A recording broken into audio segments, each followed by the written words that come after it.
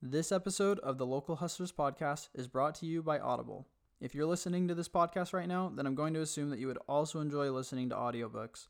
Whether you're interested in business, history, comedy, science fiction, or romance, Audible has thousands of titles for you to choose from. We want you to try out Audible for free, so if you head to our link, you'll get a 30-day free trial and a free book. So go to audibletrial.com/localhustlerspodcast to redeem your trial today. Again, that's audible, AUDIBLE, trial.com/localhustlerspodcast. You're listening to the Local Hustlers Podcast, East Valley Locals. Get connected with small businesses near you and dive deep into their stories, mindset, and motives. Entrepreneurs everywhere. Get ready to be inspired by business owners, entrepreneurs, and hustlers that you can relate to and learn from. And now, your hosts, Dallin Huso and Ridge Waldberg. Hello, everybody. Welcome to another episode of the Local Hustlers podcast. This week, we're super excited to be here with Julia Peixoto Peters, who was born and raised on a coffee farming family in Brazil, and who is now the owner of Peixoto Coffee, which has been named one of the 50 best coffee shops in the world. So congrats on that. That's awesome. How's it going today, Julia? Thank you. Going really well. Thank you for having me here. Yeah, no, we're super excited to not only hear about you in the business, but also to hear about your story. I know it's super unique, and we're super excited to dive into that. So why don't you take a couple of minutes and just give us a little quick background on your life and your story? Sure. So it all started in Brazil. I was born and raised in Brazil, and I was born in a family of coffee farmers. Everyone on my paternal side of the family was a coffee farmer. My father, my grandfather, my great-grandfather, my aunts and uncles, my cousins, like everyone had a foot at the farm in one way or another. So that's all I knew.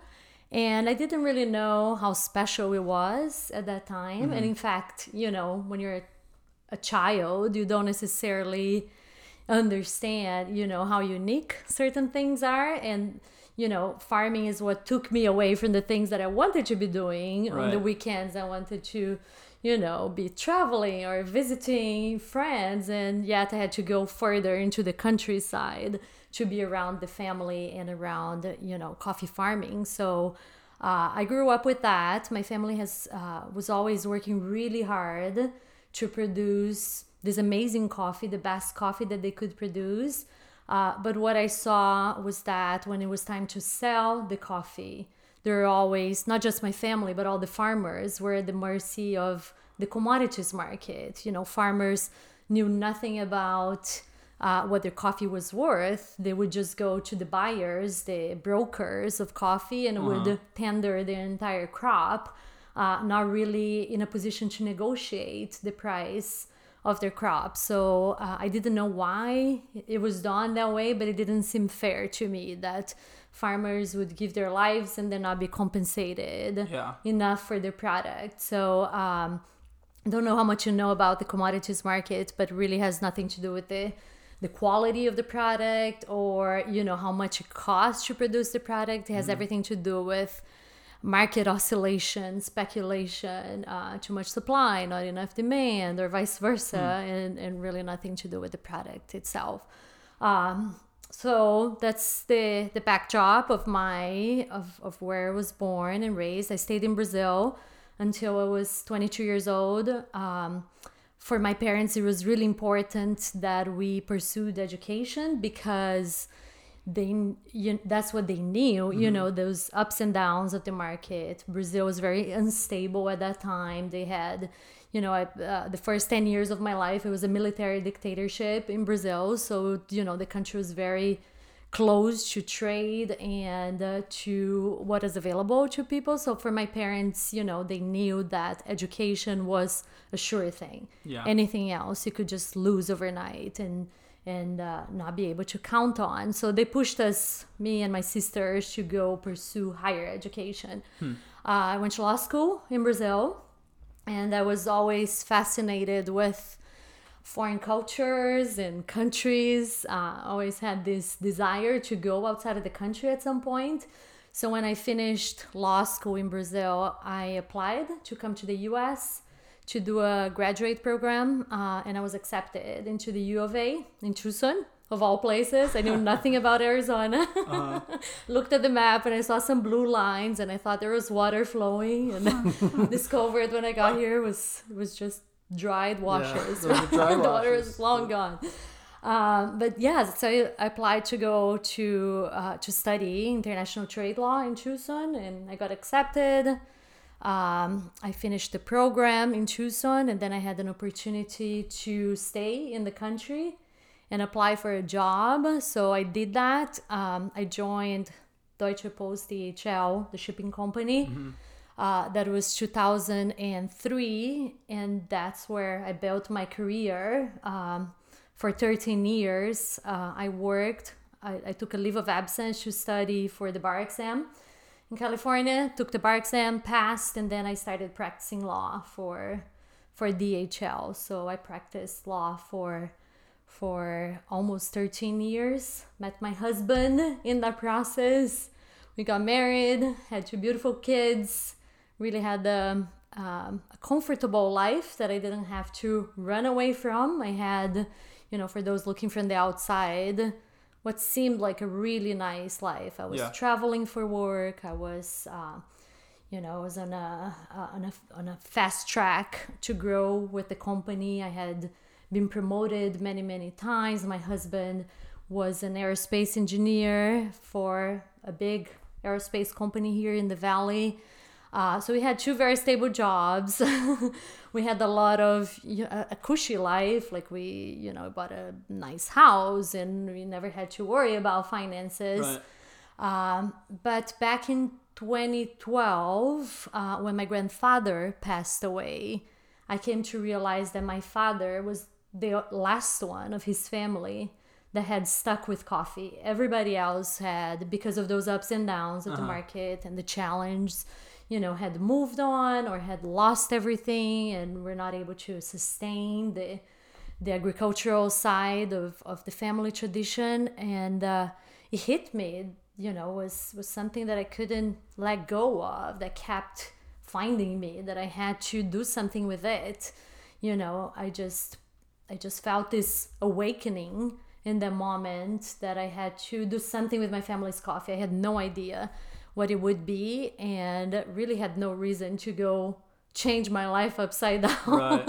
To go pursue a passion and something that had been with my family for so long. But I felt this calling that I could not dismiss, that I had to keep my family's legacy in coffee alive, and I had to do it in a way that would make justice to the farmers, not just in my family, but also the families in my region, to be paid adequately for the product that they're giving their lives to produce.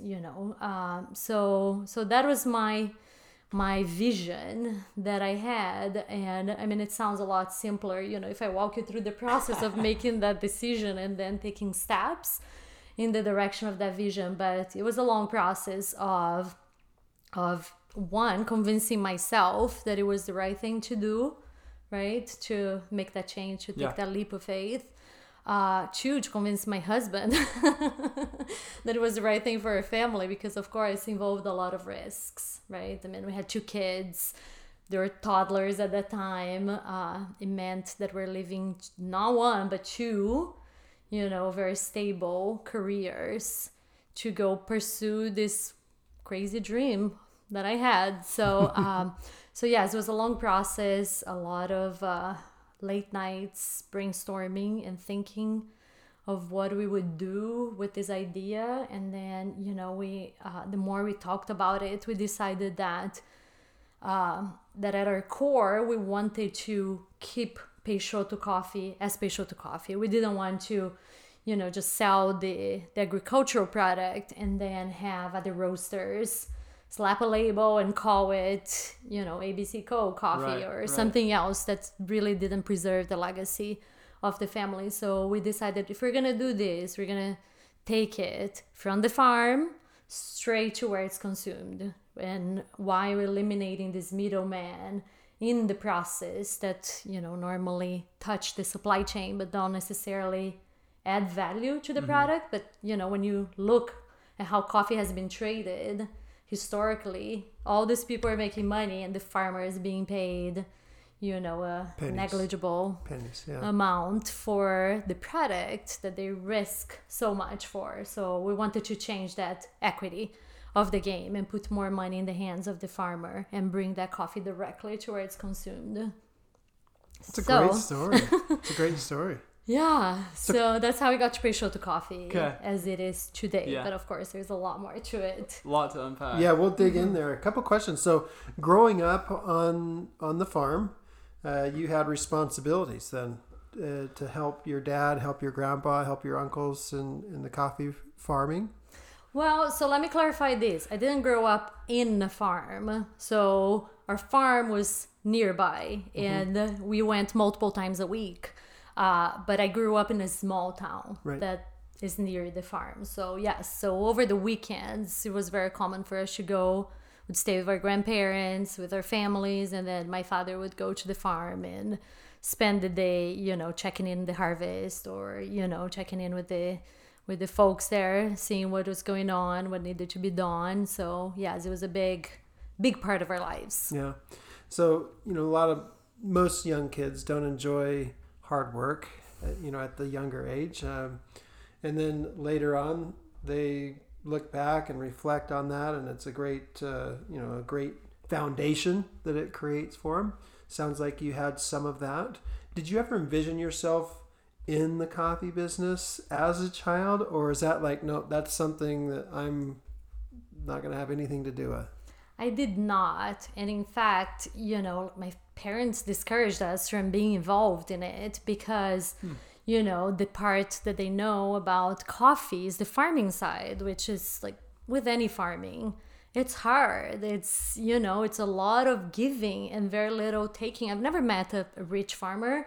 And, when you meet someone who's rich, it's usually from something else and not from the farming, right? The farm is on the side. So yes, my parents didn't want that for us. They wanted stable careers. And that's why they pushed us in the direction of, professional careers that we could rely on. My mom's a very strong woman. She always encouraged us to be independent and to have our own careers and not have to rely on our husbands and spouses to make a living. So she always pushed us in that direction. And my father, when I told them that I was leaving my corporate legal career to go work with coffee, he said, don't do it.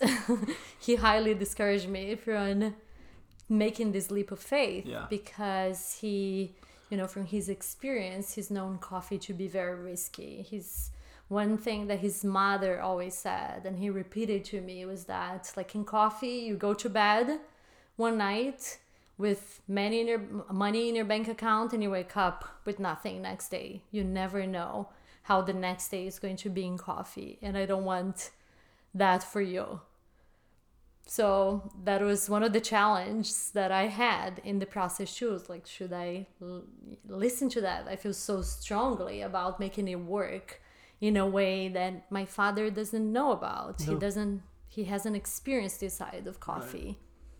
So had you not stepped in, what's the traditional path for the family farmer? Is it just getting bought out by big corporate coffee companies that are buying out the family farms that Peixoto is in Brazil?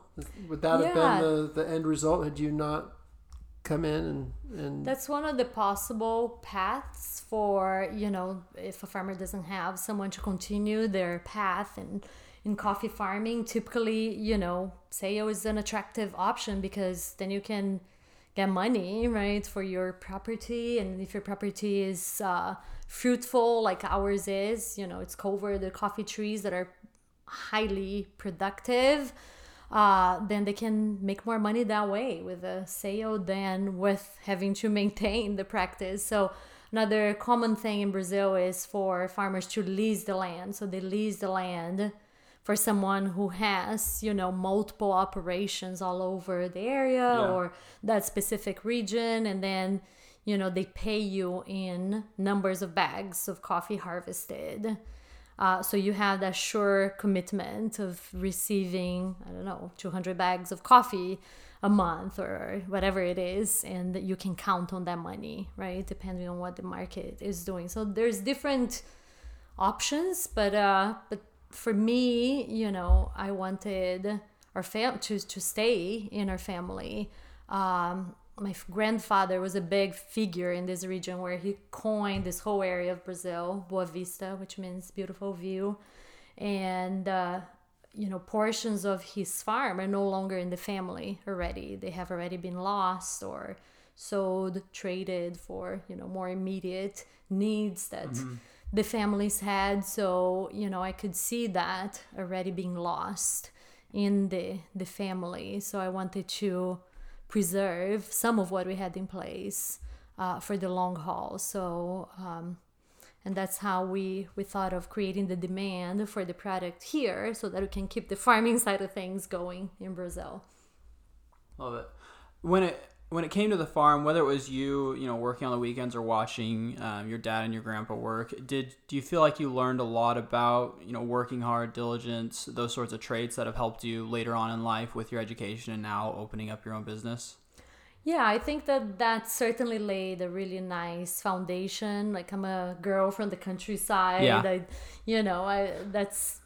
That's still a big part of me. You know, I love the land. I love nature. I love, you know, hard work. I'm not afraid to work hard. And that's why, you know, when I consider, I'm trading this cushy life, you know, where I'm traveling business class and, you know, staying in nice hotels for a life that is unknown. I don't know what kind of work I'm going to have to do, you know, and a lot of times, yes, I need to wash dishes. I need to help clean, and I'm okay. It's my business. It's one of my kids. The way I see is that, you know, it's part of my family, and I'll do what it takes no matter what it is. So certainly having come from those humble beginnings and origins have helped frame you know, what I prioritize and what I want out of life.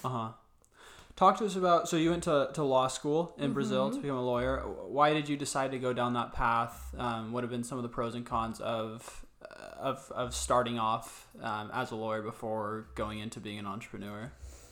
Yeah, so because of that background that I painted for you guys, of like growing up in Brazil and being so unstable economically, you know, my parents pushing us to pursue professional careers, there's a handful of careers that, you know, were certain in that environment, and being a lawyer was one of them. Being a doctor, being, you know, an engineer maybe was another one. So I chose to be a lawyer because it seemed like a very secure job and career for someone. But I've always been a creative person. I remember even like in my childhood always having like, you know, an acute sense of creativity and wondering and imagination and hoping that I would be able to somehow find, you know, a mesh between the two. And, you know, a lot of times in my legal career, I felt it was very stifling and, you know, very boxed in what I could do and how I could behave and how far I could stretch certain things. So the legal career gave me a lot, you know, on this path, and I am grateful. I don't dismiss, you know, that choice at all. Honestly, if I made that choice, I wouldn't be here, right? So it really, at the time, you know, seemed like I was going in one direction, but it was really just, you know, serving as a springboard to launch me into another direction. So having had that career, not only it brought me here, it enabled me to meet my husband, it enabled me to have this, you know, very stable job and career that allowed me to have the means to make that choice later in life, to relinquish certain things. And everything comes in two sides, right? You're always gaining something and then relinquishing something. It's a give and take in any decision in life. But it positioned me to make that decision and know with certainty what I wanted versus, you know, what I had already lived behind me. That's cool. No, I like that you bring that up. We just talked about it on a recent episode, just how it just depends on how you look at it, because you could have been like, oh, I just wasted, you know, this many years of my life being a lawyer when that wasn't what I was meant to do. But if you didn't go down that path, it wouldn't have led you to where you are now. So just taking those opportunities that come in life doesn't end up meaning that that's where we're going to be for the rest of our life, but it can often lead us to places that we'd have no idea where it would take us. Absolutely. I always say, like, there's such beauty in detours, Yeah. right? We don't know at the time when you're taking the long road, or, you know, when you feel like you're lost doing something that sucks your soul, that, you know, doesn't give you that level of gratification or even financial compensation, right? That we can't see, why am I doing what I'm doing? There's always a comeback. And I think that if you can appreciate that detour, then you will, you know, you appreciate where you land after the detour. And I think it's really a mindset. For sure. Appreciating the detours. I like that. I'm curious to kind of hear, you know, where you were at in your head when you first came up with the thought that, hey, I want to do something with the coffee farm, and how long of a process was that? Was that an internal battle and a struggle to make that decision to leave your job? Was it a fast decision, or did it take a certain amount of time to decide that that's what you wanted to do? It was a process. So, yes, nothing happens overnight, and especially, you know, big decisions, big leaps of faith. I mean, you know, it's always easier to look back, and when you tell the story, people think like, oh, it all happened so fast for her. It just worked out great. Yeah, exactly. She lucked out, right? I mean, we all hear those kinds of things. Like, she was in the right place at the right time. It's like, not so quick. There is a lot of internal struggles that went into it, and still do on a daily basis. Yes, I mean, that decision didn't come lightly to us. I mean, we're leaving behind a lot of things. We're leaving behind, you know, what others, like including my parents, would say, like, but anyone wants to have the life you have, you know. Everyone wants that kind of pay you have, that kind of lifestyle you have, but you know, it didn't give me what my purpose, my soul was calling for. So I knew in my core I was doing the right thing. Like, I never hesitated, or like when I heard people question my decision, like, it didn't push me back in questioning myself. Like, I always felt very sure-footed in where I was. But of course, like, there was a process that had to unfold, and things take time, right? So even when I started Peixoto, so we started Peixoto in January of 2015. Okay. I didn't quit my job until 2016. Okay. So I kept my job for a year and a half after opening, because I had benefits. I had, you know, I had a paycheck every 2 weeks. So I had to build the structure, build people, you know, to be able to run the business. And I was really working 2 jobs at that time. I was, you know, working full time as a lawyer, and then I would go in and check in and have my meetings and, you know, set the stage for the week with my employees. But I've had great people in my path, and that's where I feel like there's when there's alignment with your purpose, then you will find those people that are going to join you in your mission and will help you get there. So we've always had great people that rally around us, and my husband was a big part of it as well. He actually quit his job before I did. That was not the plan, but he was a roaster at the time, so he was, with his engineering background, he was roasting the coffee for us at the time. So he was needed in the physical space of the business more so than I was. I could do what I had to do in the background. Behind the scenes. So that was, again, another detour that worked out in the end. But yeah, it was a long journey. And looking back, is that do you recommend how you did it, where you kept your job as an attorney and started the business? Or looking back, do you think that you would have been better served to just jump all in all at once and do it? What would be your advice for somebody who has an idea right now in their head, but they have this career that pays well, has benefits, etc.? in terms of easing in, doing both at the same time, as opposed to just going all in with their idea? Well, I don't think there's a right or wrong. I think that it depends on the circumstances. In my case, we had 2 young children, and we wanted to build the business on our own without bringing in outside investment. So having that regular paycheck come in for a year and a half was certainly helpful in helping us achieve that goal, right? So I'm always a big picture person. If it helps me with the big picture, the short-term pain that you may need to go through of having 2 jobs and working crazy hours and giving to so many people that need you in so many different directions, I think it's worth. So as long as it helps you with that big picture vision, I think there's nothing wrong with that. A lot of times people can have internal struggles with that, and I got to that point as well where I felt like I want to be in my business. I created this incredible business that is amazing. Everyone loves my place and everyone's hanging out there all day long except for me.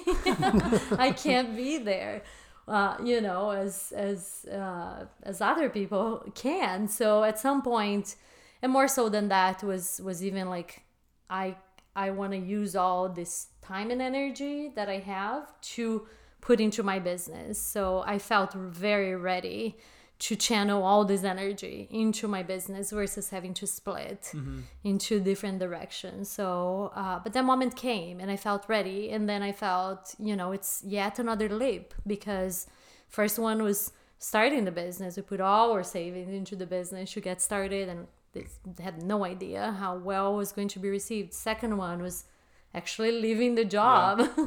So it's a series of leaps, right, that you make on behalf. And those are not the last leaps that we've taken. We've taken many other leaps since. So it's a constant dance of stopping for a moment and then leaping forward. It never ends.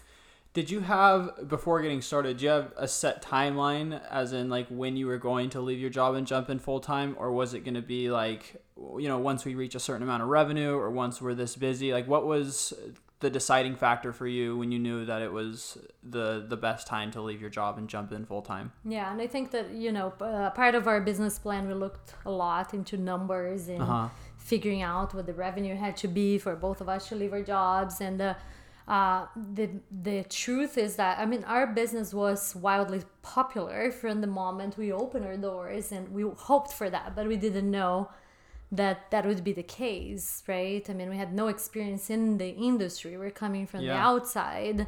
So we hoped for that, didn't know how it was going to be.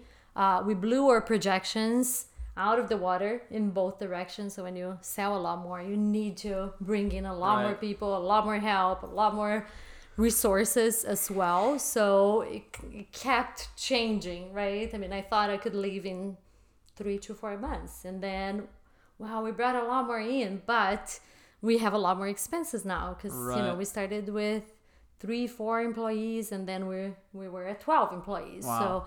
So yes, it kept becoming an elusive goal to work towards, and that's why I was able to do within a year and a half. I think it was more like a year and a half after we opened. So yes, it didn't happen according to plan. It was more of just assessing the situation. And it's okay to do that and make those adjustments along the way, right? Absolutely. Awesome. Yeah. You have to. There's no other way. Do you spend more time cleaning your pool than you spend swimming in it? Then call Flamingo Pools today.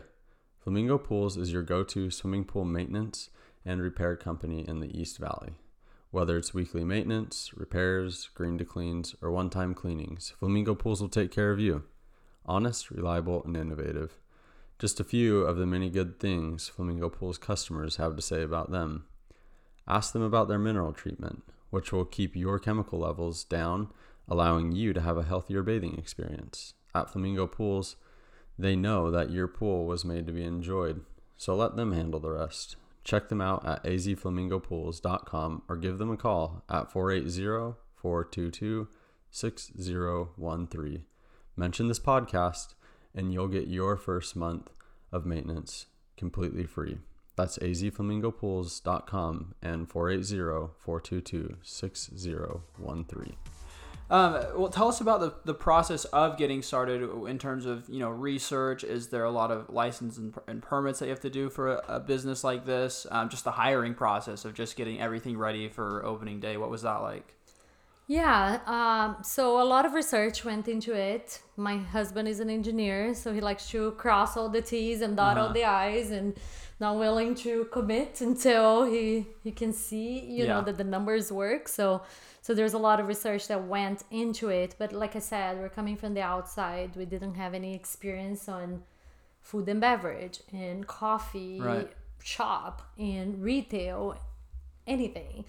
There's a couple of aspects to our business which are important for me to mention. So we had the retail side of the business, which is the shop, right? We also have the wholesale side of the business, which happens on the background, where we roast in larger quantities and deliver coffee to local businesses as well. So big and small local businesses. And then we have the e-commerce side of our business as well. So it's almost like having three different lines of business, right, working in parallel. So there's completely different research that went into each of those aspects. We started with retail, but then people started asking us to buy our coffee wholesale right off the bat, and we couldn't say no to that. That really was our ticket to us being free to quit the job, to grow the business. So we kept taking those wholesale requests and roasting from our coffee shop, which I don't know if you have been to the shop, but it's a very small space. It's only 1,400 square feet, right? And we're doing production out of there. And then eventually we had to move that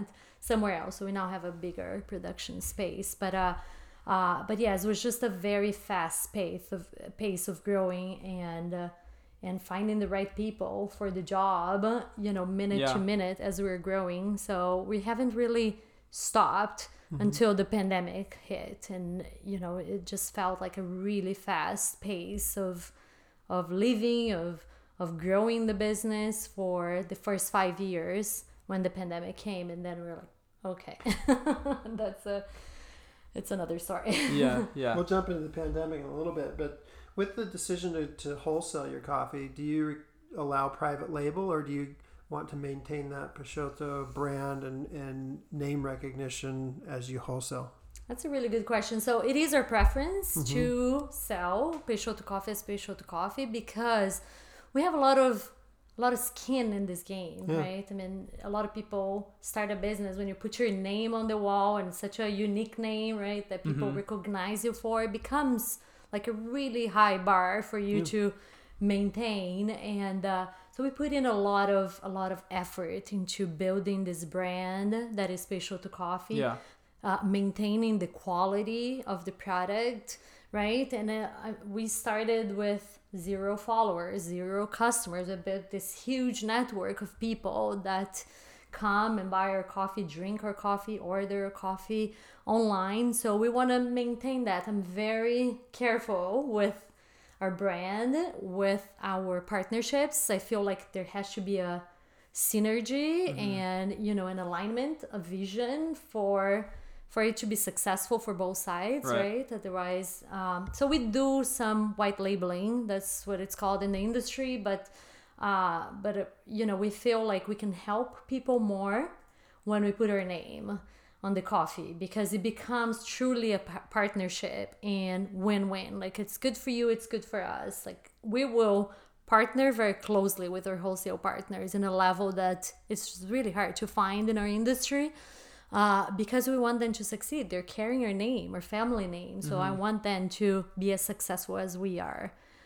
So that tends to work better for us, but that's not to say that we wouldn't consider a white labeling situation. Right. What is the process from, the coffee bean from the farm to get to you guys? What's kind of like that whole process of how that works? It's a very long journey from crop to cup, like I say. So coffee is a plant, it's a tree, and it's a fruit. It's a cherry, right? So coffee in its natural form is a cherry. And what we drink are the seeds inside of the cherries that get dried and then roasted. So we're dealing with fresh fruit at the farm level. Okay. So coffee is an annual plant. It only blossoms and bears fruit once a year. So harvest happens once a year for us. In our case, in Brazil, it's between June and August. So we've always, part of our mission as a business was to be a part of this harvest season, be there with my family, harvesting coffee, helping them, and then choosing the lots of coffee that we want to bring into the US. And we've done that every year except for last year, 2020. But so that's the harvest season. So coffee is heavy, it's sticky, it's really temperamental to produce. You can lose entire crops if you don't process it right once you're drying your coffee. So because we start with fresh fruit, you need to dry it to a point where it's stable, right? So that it can be exported, it can be bagged and stay unperished for a year until the next harvest comes in. So harvest is about a 3-month process, and then we choose our lots of coffee. And from the beginning, we've always wanted to bring it directly, right, without relying on this middleman in the process. So we started small. We brought in 100 bags of coffee, had no idea how our consumption is going to be. And then next year we increased almost threefold what we brought in, and then year 3 we increased 6-fold, and it just kept growing, the volume of coffees that we were bringing in. And in 2018 we became importers of coffee as well. So it was the last piece that was still in place, where we're relying on a third party to do the importation for us. We became importers, so we have achieved what I like to call vertical integration, right, in our model, where coffee is produced by my family, it's imported by the Peixoto family, it arrives here 30 days after being on the water on a boat. The containers arrive here at our warehouse in Chandler. We break the seal of the container, unload the bags of coffee, roast our coffees, and then distribute to our shop or to other places where the coffee is going to be consumed. So it's monumental, the effort. It's like we're dealing with governments, we're dealing with ocean vessels, right, and bookings that are not always available and timely, and we're dealing with the harvest being ready on time, being to the quality that we want. There's so many unknowns, so many variables in the process. So from the moment that coffee is harvested and the coffee gets here, it's about 4 months. Wow. And that's when most people in our industry, roasters, would start the process, right? They get a hold of a coffee that is already here, they start roasting, that's where they start the work. For us, we feel like 80% of our work is done by the time it gets here. So we're just pushing to the finish line once it gets here. Wow. Now, from a financial standpoint, is it cheaper to do it all in-house, or does it cost you guys a lot more money to go through that entire process? Whereas, another company said they just start with the roasting, so 80% of the work has already been done for them. What's the financial aspect like there? So because of our model, where, the idea is that because we flipped the supply chain, right, from being horizontal to being vertical, there are savings that happen in the process, right? We don't have to pay these people to flip the coffee, essentially. That's what they do. They buy very low and then they flip for a profit. So we don't have to pay these people to do that. So there are savings that are derived in the process. So our mission is to put that money in the hands of the farmer so that they can improve their farming practices. They can invest in equipment. They can invest in labor. They can, build more sustainable practices. Yeah. So year after year, and that's one of the critical things of our model is to send money back to the farm so that they can invest in better coffees and better practices and be compensated for all the risks that they undertake in producing coffee. So like I said, you can lose your entire crop if the rains come at the wrong time, right? Because they're completely reliant on the weather for harvesting and drying our coffees. So they can lose entire crops. There's theft, there's diseases that can, wipe entire areas, entire farms of coffee if the farmers don't do the right thing. So we believe that farmers deserve the money so that they can, minimize the risks of production. And at the same time, we bring a coffee that is, the highest quality that we can produce from our family farm, and that normally would be sold for higher here for a competitive price. So what we have in our hands, it's, and what we sell to our partners or wholesale partners and at the shop is a really high quality coffee that would normally cost more in other places, but that we bring to our market at a reasonable price. That's awesome. Do your customers know that you guys go through that whole process yourself? Like from a marketing standpoint, is that something that they like to see, how you're supporting the farmers? Or is it more about because you do it all yourself, like that there is a better quality taste and they just know that, they don't know why, but they just know that it tastes better and that's why you have so many, followers and supporters? We would like everyone to know why, why we're here. And because that's, to us, our why is why we did what we did, right? Why we left those stable jobs, right? To keep this legacy alive and do something that hadn't been done before. So I would like everyone to know, but the reality is that it's really hard to reach everyone in that short interaction. Some people want the story. Some people just want a quick cup of coffee and for sure. Like, no, don't have time for that. So, I mean, we have that. Yeah. We can serve quick coffee, delicious coffee, and some people come back because of the taste of the coffee, because of the friendliness of our baristas, and our space is beautiful. So there's so many reasons why people come. We would like people to know the story. I think it would give them an extra reason, to keep coming back. And that's usually, what people tell us. Like, you guys are so different than everybody else. What you do is so unique. I think that we are in a moment in time, in Arizona, in the food and beverage scene, where people are craving. They want to know where products come from, and I want people to be questioning, because I think there's a lot of layers of marketing sometimes that are really hard to penetrate and really understand. Right? It's not just putting a cute label on a product. There's more to it. There's who's the farmer? How much was he paid? Where is this product from? What quality it is? So there's so much more information that is underneath. So I think people are starting to question that and expect that about the product that you're serving versus just making a cute drink or selling a product that is visually pleasing. For sure. I love your commitment to the farmer.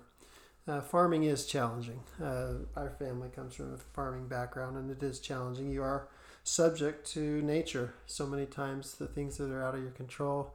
You mentioned rainfall or lack of rainfall, temperatures changing, disease coming in, etc.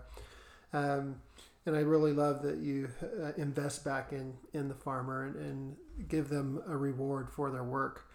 My question is, what are some specific things? There are things that are out of your control, like climate and temperature, location, like being where you're at in Boa Vista. I think that's what you call it. That's right. You can't just duplicate that in Chandler, Arizona and grow your coffee farm here, right? So there are things that are out of your control, such as location there in Brazil. What are some things in your control that farming can influence the flavor profile of the coffee bean that really sets you apart? That's a very good question and something that we work really hard for as well. So, coffee being an agricultural product, right? Being a fruit, we've all experienced this. Sometimes you eat a banana and it tastes like nothing. Sometimes you eat a banana and it's juicy and it's like, wow, it's the best banana I've ever eaten. So fruit is a living thing, right? And coffee is no different. Coffee is a living, breathing product. So because of the where it's grown. Like coffee needs certain elevation, right, to be grown. You can grow coffee close to the sea level, but it's not going to taste any good, right? So in order for coffee to mature in a certain way and pack all those flavors that we want to taste in coffee, it's important to ensure certain growing conditions. So elevation is one of them. Latitude, where you are in relation to the equator, is very important. We are below the Tropic of Capricorn in Brazil, so we have those seasons. Like we're not close to the equator where it's always hot and humid. We have wet seasons and then we have dry seasons in Brazil as well. And rain patterns, so important. How much the fruit develops and the seed develops is largely dependent on the rain patterns that you receive. So having rain at the right time is critical to the full development of the cherry and development of the flavors as well. Then once you harvest, and there's a number of ways that you can influence the flavor profile of coffee. So coffee, even more so than wine, has a lot of different chemical compounds, right, and acidities and sweetness compounds that can come together in different ways. So there's endless ways for a coffee flavor notes and profiles to come together in the cup. So farmers can influence the flavor notes of the coffee by the way they harvest, by the way they process coffee, by the way they ferment coffee. So for coffee, like cacao, is always fermented, right? So the fermentation process is what releases the seed from the fruit.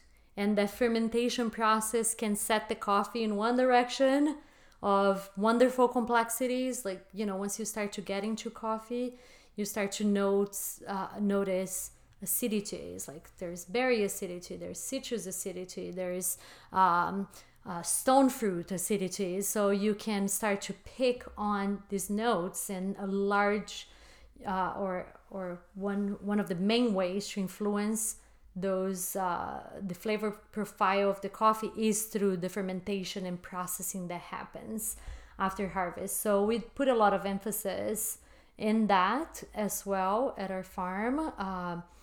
Brazil historically was known for quantities of coffee and not necessarily the quality of the coffee. And the coffee now in specialty industry, people want to taste unique notes, right? That showcase where the coffee is from, what kind of varietal it is, what kind of cherry it is, what kind of processing was applied to the coffee. So we work with my family to develop certain flavor profiles that we want our coffees to have. So we always want one big lot of like very easy to drink, smooth and sweet chocolate notes coffees, and that's our familia.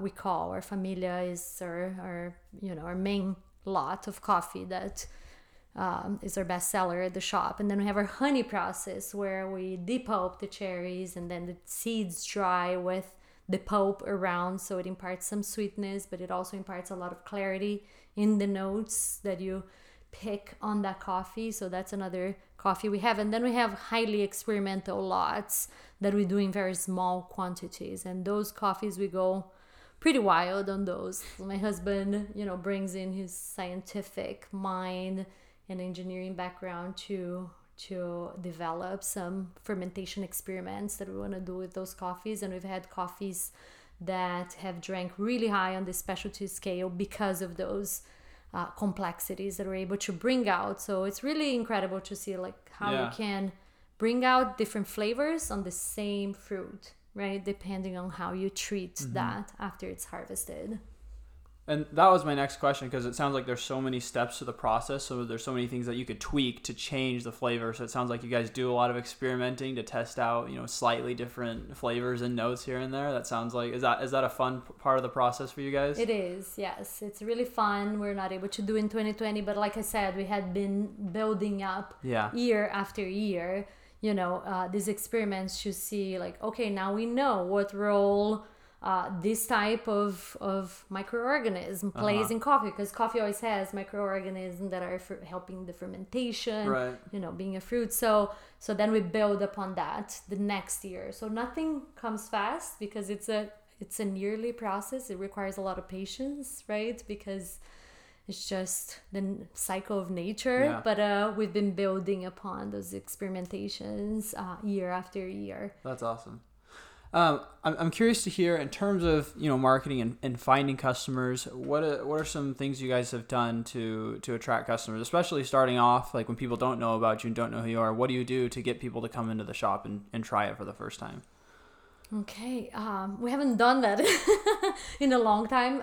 I'm setting pandemic aside Right.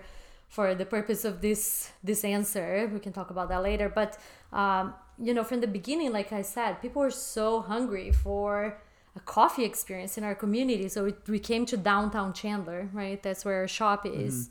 We live just down the street. That is our community. My husband and I wanted to be where we call home, where we take our kids out for dinner, to open our shop. So people just came to us, and from the beginning we relied a lot on like social media to build our name, to build our brand.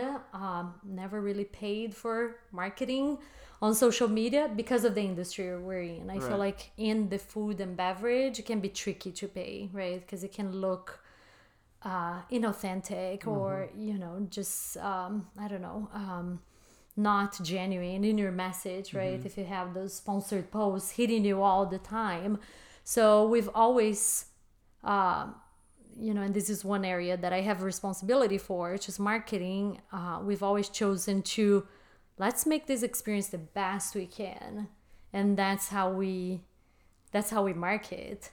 Right? It's by offering something that is not done anywhere else. We're always pushing the boundaries on the types of drinks that we serve, right? That, are only here for a short while, and, let's offer an exceptional experience when people are here, in terms of the quality of the beverage, in terms of the uniqueness of the experience that we offer, the space, the quality of service that we have in our space with our baristas, who are really the ones carrying that story day to day, and living the Peixoto vision.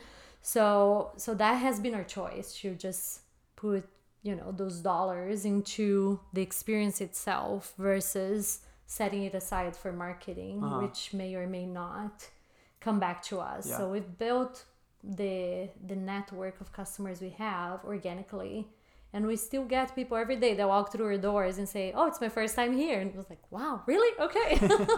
Welcome in. And we're always excited to share this story. That's cool.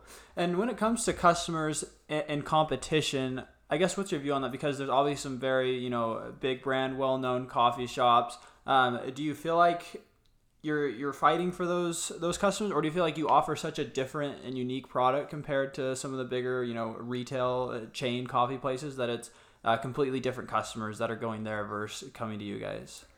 Yes, I think that we shouldn't be worried about the small competition, right? Like the smaller shops, independent shops. I think that our competition really is the big names, because there's so many untapped customers that don't even know about you, or don't even know that their experience could be so much better. Their coffee could taste so much more pure than what it does, and what they're really tasting sugar, and not the flavor notes in this beautiful beverage. So that should be, and it is, the competition. There's a lot of people still to be converted, to know, right, about that. But there's a lot of new shops. There's a lot of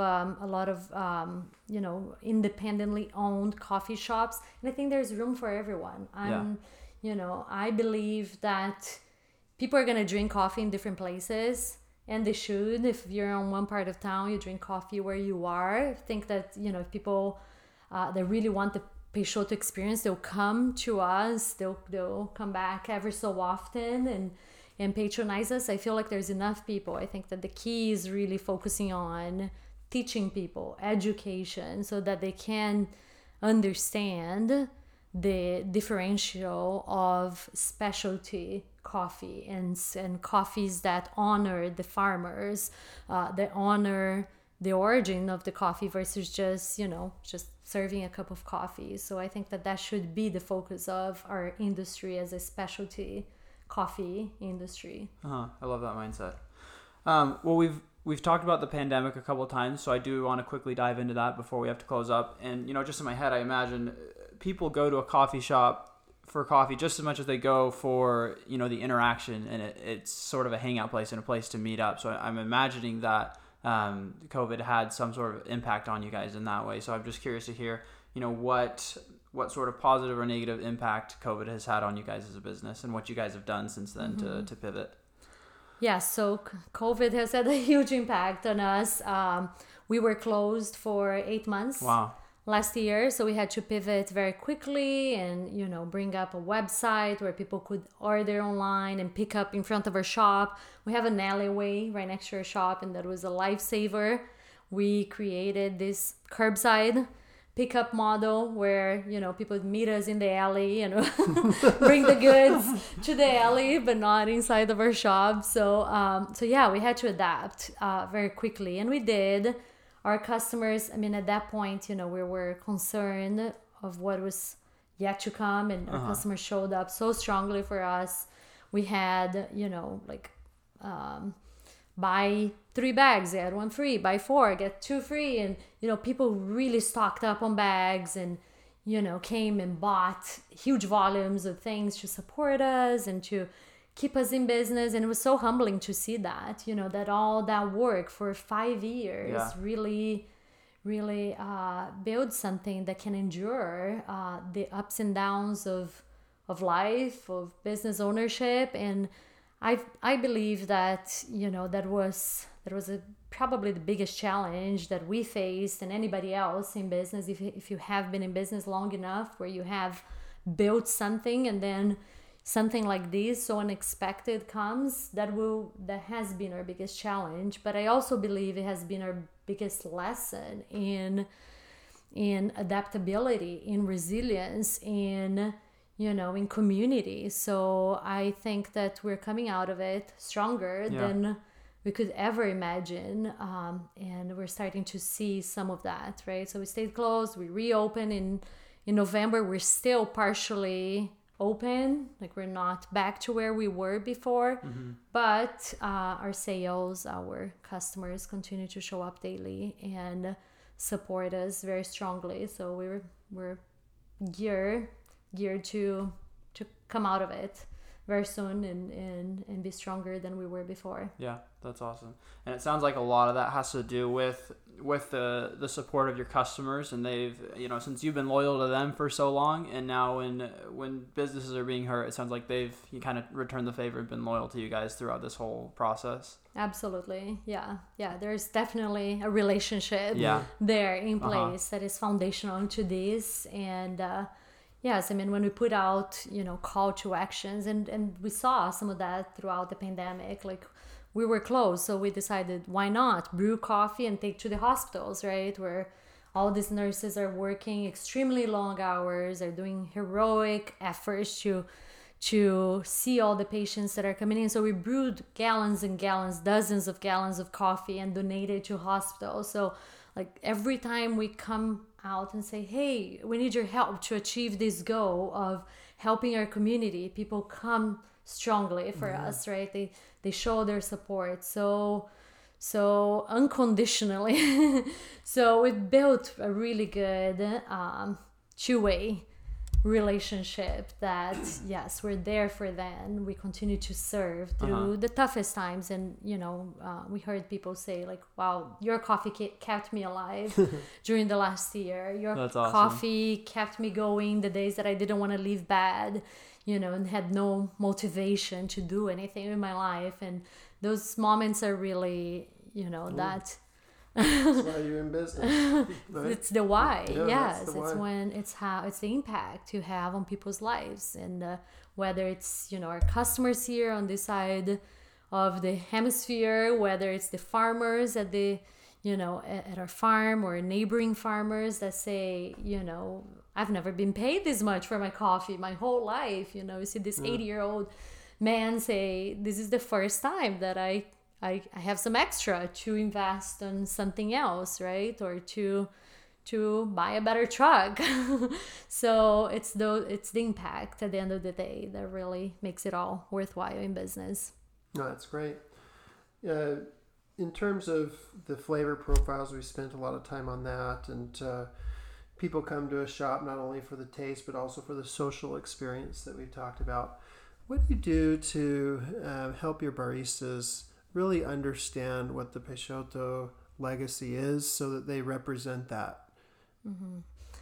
Yes. So from the beginning, we didn't want to be a place where people come and go quickly or for home. This is just a job, right? We've always wanted them to find a place where they feel supported, where they feel they can grow if they want to, where they feel like they're treated with integrity, that they have, that they're doing something that is important. They're not just making a cup of coffee. Yeah.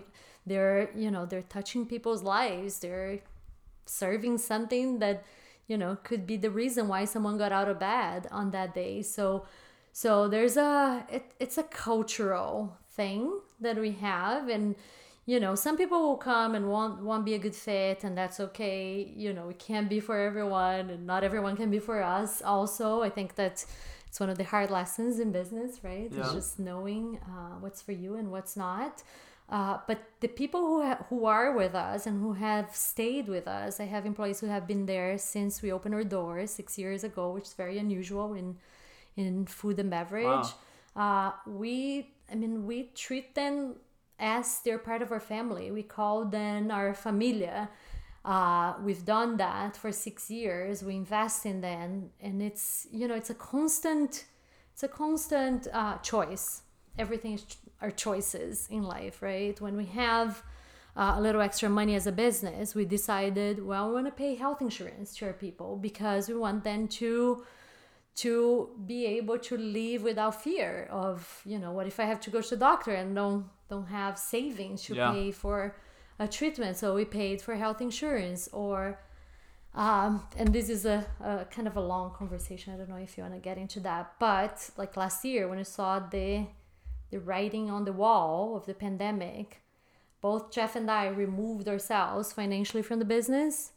Jeff is still doing consulting work, my husband, for the company that he worked for before. I did that for 7 months last year because we wanted to keep everyone employed. We didn't let go anyone in our business. So in everything that we do, we want to build something that is here for the long run. We're building a team, a business, a culture for legacy, and not just for short-term rewards. So I think that's true familia. True familia, yes. So it's something we worked really hard for from the beginning because we want people to feel like they belong. It's not my family farm. When they tell the story, they say, oh, this coffee comes from our family farm. It's their family farm as well. That's where the coffee comes from. They are Peixoto. And it's not just a slogan. We live and breathe those values with everything that we do on a day-to-day basis. And I think that carries through the customer experience as well. Wow. Yeah, people talk about, treating employees as family, but that's taking action on treating employees as families. And I'm sure that comes around so much in terms of the way that they treat their job and the importance that they feel when they're working, and how that's passed on to the customers then. And so things like that seem like a cost, like providing health insurance for them. I think it probably ends up having a financial benefit for you guys anyways, in terms of, how happy they are, how happy the customers are, and then also not having the employee turnover that otherwise you'd have if they didn't feel like they were being taken care of and cared for. So it's awesome to see that you guys are doing that and really taking care of your people like that. Yeah, we don't really know how to do any differently. It's just, because of the foundation of the business. We're building this not for to sell out 5-10 years from now. We're building this to keep a legacy alive. So, I wouldn't be serving that goal by by paying as little as I can to my Right. employees, or cutting corners when it comes to the quality of the ingredients that we use in our coffee. So, I mean, I wouldn't be serving this long-term goal of building legacy by taking shortcuts Yeah. throughout. So we do what's right, whether it's seen or not, or appreciated or not. We do what's right because what's right for us to build this vision of legacy. That's awesome. Quickly want to talk on your drinks before we kind of close up here, because I love following you guys on Instagram and seeing just some of the seasonal flavors you come up with. And it's not just, one syrup in this drink. It's such a unique blend of flavors that you put into an already unique coffee. So could you just kind of talk a bit about, some of those specialty flavors and specialty drinks that you guys offer on a seasonal basis? Absolutely. Yeah. So from the beginning, we started offering, we had a very basic menu, Yeah. right? With lattes, cappuccinos, mochas, and espresso and cold brew. We wanted to bring in new flavors as a way to get people to try new things and to expand their palates, right? I mean, because we feel like our experience is a little bit of an expansion already, so why not build up on that and allow people to experience flavors they haven't experienced before. So we started seasonal menus. This was 6 years ago, well before, it was commonplace. And Right. in most places, we started introducing seasonal menus with every season, and we have done so consistently over the last 6 years. Wow. Every season, we have 5-6 drinks that are highly elaborate and beautiful presentation introduced to our community. And it's another area that I feel responsible for, that is under my responsibility, because I like culture. I like unique things. I don't want to get the same thing that you can get everywhere else, Yeah. or that it's just like a pump of this, a pump of that. I didn't grow up with that. To me, like, there's real ingredients. We use real ingredients. We make everything in house. So all the syrups we have, like, we're starting with fresh fruits, fresh spices, fresh herbs, and then we cook everything in house or blend everything in house and make unique syrups. So every season, it's a joint effort of my team of coming together and brainstorming ideas, themes, and the direction that we're going to go.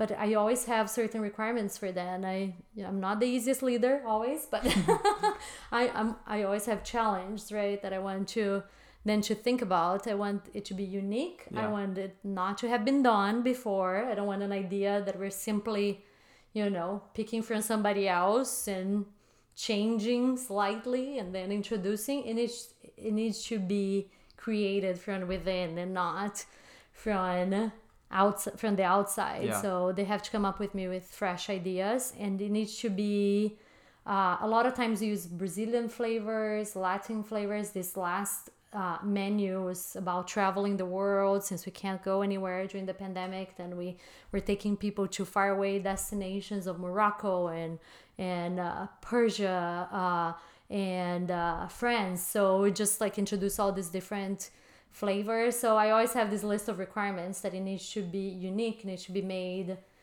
never made before, it needs to be made with fresh ingredients, and it needs to be delicious. So that's the process that we navigate through to create the specialties menu. So we're already working on the summer, and we have some of our specials that have been offered over the last 6 years that people love and continue to ask for. We have a coconut cold brew that people go, absolutely, coconuts for, and they keep asking, so we'll bring that back, of course. But yes, we try to always stay at the forefront of the ideas. That's awesome. And out of all the drinks that you guys have ever offered, what would you say is your favorite, personal favorite? Well, I mean, I am a black coffee drinker. Okay. That's what I drink on a day-to-day basis. I make a pour over. That's what I enjoy. I like coffee, to taste the notes of the coffee without any additives, without any anything that could potentially detract from it. So that's what I normally drink. I like to drink my family coffee. I'm partial to it, of course, because that's the one I know most of. But I can appreciate all these other coffees. We have beautiful coffees that we bring directly from other farmers as well. And I know all the hard work that goes into that. So I can appreciate those high quality complexities in coffee. As far as specialty drinks, right now I'm really enjoying the Moroccan latte because it's a beautiful combination of florals and sweetness and just really unique and refreshing at the same time. So I would say the Moroccan right now. But I've had different favorites throughout the various seasons of the business. Love it, love it. Well, Julia, I feel like we could go on for another hour just asking questions about you and the business and just continue to learn from you. But we know we have to let you get back to the rest of your day. We know how busy you are. So as we're closing up here, we've got a quick little game that we're going to play with you. And so how it's going to go is we have a list of 20 questions we're going to ask, and you've got a minute on the clock to see how many of them you can answer. And we'll just, score you up against the rest of our guests we've had on and see how you do. Okay, I have a feeling I'm not going to score so highly, but that's okay. And you can go ahead and get us Pressure's started. on. In 3, 2, 1. Your dream vacation? Right now, I really want to go to the Caribbean. I've been dreaming of being on the white sand and blue waters. So, Okay. First thing you'd buy if you won $1 million? a farmhouse. I'll build myself a farmhouse. Your favorite hobby? Yoga. I practice daily. If there was an Olympic competition for everyday activities, what activity would you have a good chance at winning a medal in? Oof. Parenting? The song you've been jamming to lately? The song? Yeah. I'm a child of the 80s, so I love 80s songs. I would say, I don't know, like it's not coming to me a name, but 80s, anything 80s. If you lived to be 100, would you rather have the mind or the body of your prime self? Oh, the mind, absolutely. Your favorite holiday? We'll let you answer it, but there's our timer. Thanksgiving, because I did not grow up with that in Brazil. We don't have Thanksgiving, so I love that day just to pause and be thankful. I love it. Awesome. Didn't do so well in this story, I'm sure. I like to take my time. We appreciated the in-depth answers. Yeah, we had depth in our answers. That was good. Love it. I know we said we were done. I do have one more question. I'm just super curious. In terms of the plan moving forward for Peixoto, are you guys happy with your location? Are there plans to continue to grow and expand, or do you guys plan to keep it how it is for now? So I'm glad you asked that because we are expanding. So we have a second location in the works. We've had that for a long time. It's something we've been working on for the last 3 years, actually. But it's finally coming to life later this year. So that's awesome.